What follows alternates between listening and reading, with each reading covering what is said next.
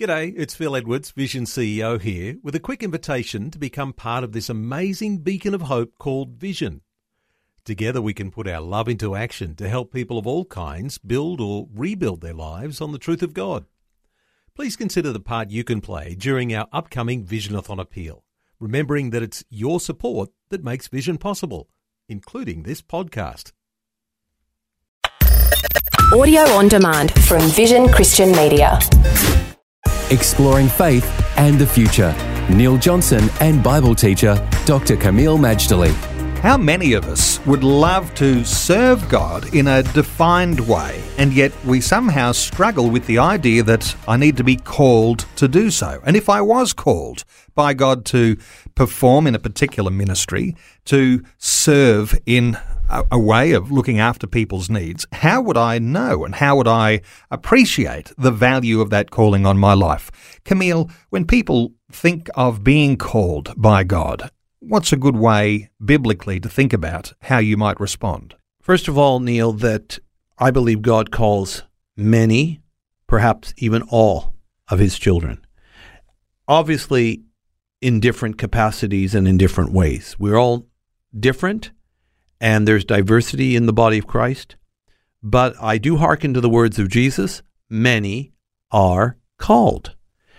So because of that, it is important to recognize when God is calling and then how to respond. So before I even tell you how to respond, how do we know we're being called? And how we know we're being called is it can happen in a variety of ways, but there's this persistent word in our hearts, in our minds. It could be a word, it could be a vision. It could be a very strong nudge, but it's persistent and it is peaceful. It doesn't agitate, it's peaceful. The devil agitates, but God doesn't. Persistent and peaceful. It's purposeful, and it will keep with you. And at some point, you can't just sit there letting it hover around you. You need to take action. And for some people, they will not even be given any rest till they take action. And when you take action, it's as simple as saying yes or no to God. You would think that when the head of the universe beckons you, you would drop everything and report for duty. But we're an amazing creatures, aren't we? We may or may not respond in the way we should. But wisdom decrees that saying yes to God is the only way to go. The sad truth is, Neil, not everybody does.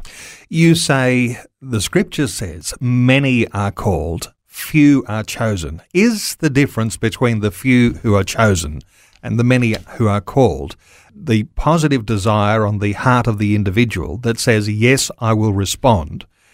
I think you're very close to the answer here, Neil. I'll put it as succinctly as I can. Jesus does say comprehensively, many are called, few are chosen. I don't claim to have the definitive answer, but I think I'm not far off the mark. And that is the difference between the many that are called and the few that are chosen is that the chosen say yes when they're called. And by saying yes when you're called, you are transferred from just merely being called to being chosen. Our acceptance of God's gracious invitation makes all the difference.